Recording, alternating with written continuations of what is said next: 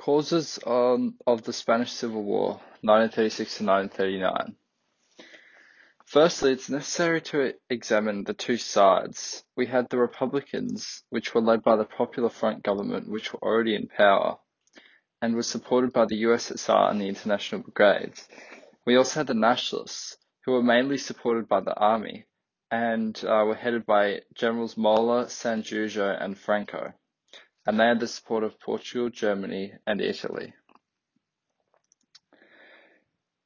The Nationalists cast the war as a struggle between Christians and communism/anarchism.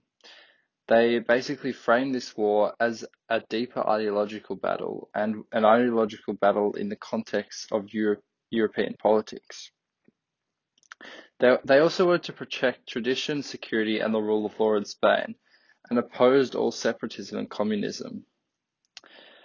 And as usual, they were strongly conservative and Catholic, but were also supported by businessmen, landowners, Catholics, and army officers, as these groups were all interested in maintaining stability and order within Spain to maintain their traditionally held powers.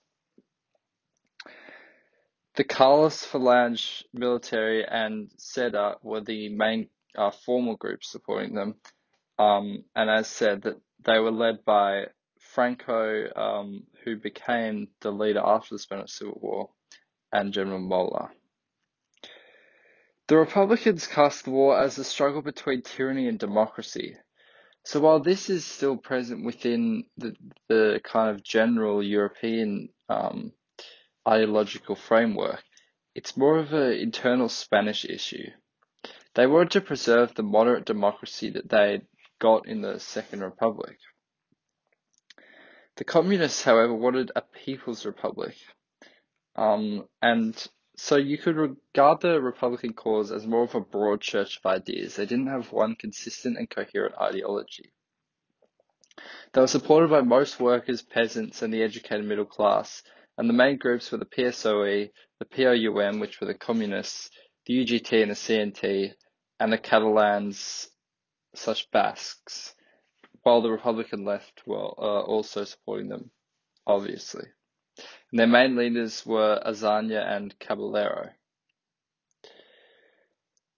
So now knowing about the two sides, the causes of the war were ultimately the army, landowners, the church, and the left-wing movement. Starting with the army, ultimately, the trigger of the Spanish Civil War was the failure of the military uprising in July 1936. A lot of people in the military had become disillusioned with the Popular Front government, so they launched an uprising against it in July 1936.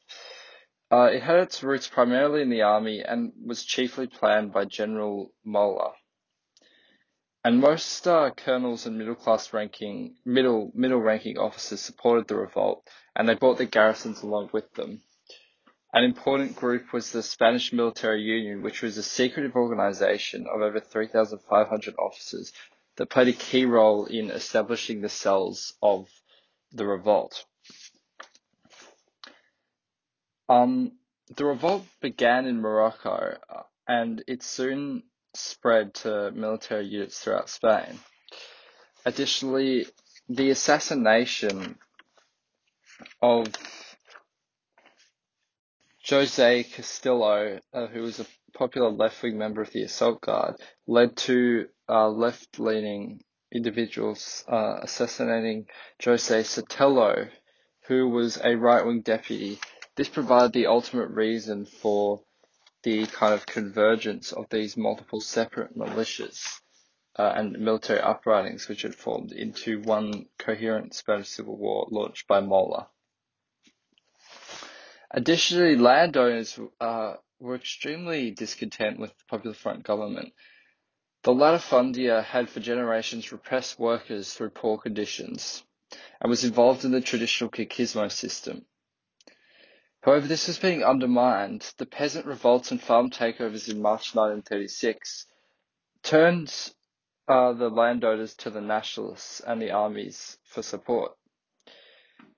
And ultimately, landowners had an intransigent attitude. They wanted to resist the reform, so this led them to support the SEDA. The church was also intransigent and became a major opposition group. They supported the SETA, but they were financially weak and couldn't afford reform. So they ultimately turned to this civil war as a way of getting their reform without having to be directly involved. And obviously they were resistant to left-wing secularization.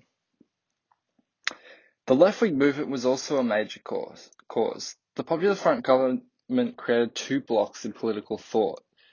There was polarization, and many people perceived SETA as fascist. So there was growing radicalization as well. They made it out that it was necessary to resist SETA. And so there were many kind of left-wing ideas that were becoming more militant and more extreme in their views. And so Caballero and other extremists started to antagonize traditional forces. And so it is for all these reasons and the growing political polarization, which was present throughout Spain as a long-term cause and was exacerbated by the governments of the Second Republic, that ultimately led to the trigger of the July uprisings and the assassination of Sotelo, turning into a Spanish civil war.